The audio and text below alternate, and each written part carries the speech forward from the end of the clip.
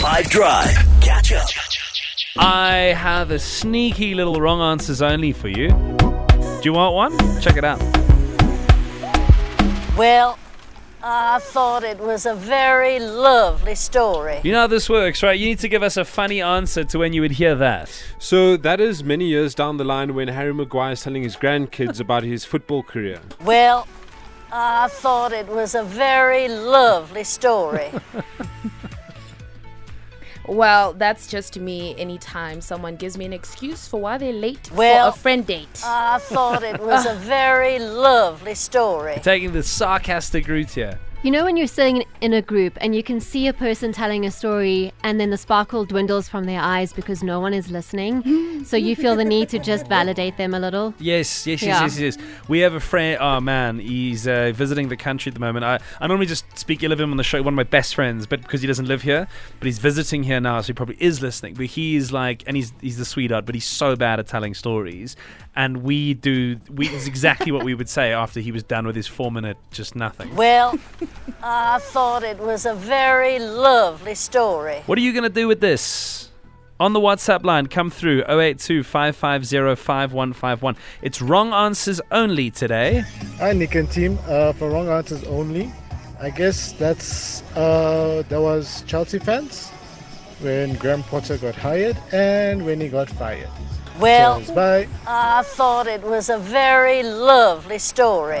I guess that was Chelsea fans when Graham Potter got hired and when he got fired. My boss when I'm absent on a Monday. Duarte. Wrong answers only. When my dad starts telling his war stories and army stories while he's braaiing. Well, I thought it was a very lovely story. Marisha. High five. I think it's when I tell my grandma a story, then she pretends she liked it. You see, it goes both ways. Well, I thought it was a very lovely story. Sean Beer. Hi Nick and team, for wrong answers only, that is me as a teacher when my students are trying to explain why they are using their cell phones during my lesson.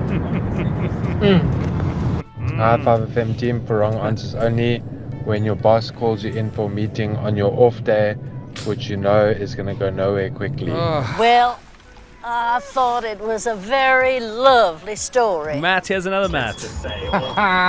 For wrong answers only is Matty from Cape Town. When that one friend tells you some story about how you need to loan him some more money, and he's pulled the same story, and I'll pay it back to you tomorrow. Well, it was a wonderful story. Not falling for that again. It's the whole fool you once, shame on you. Fool me twice, shame on me thing, right? Brett. Cars are cars. For wrong answers only. That sounds like whatever the excuse is for Eskom not disclosing wasteful expenditure and being exempt thereof.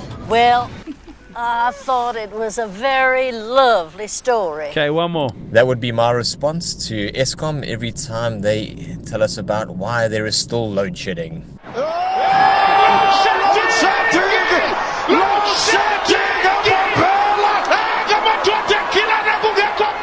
Well, I thought it was a very lovely story.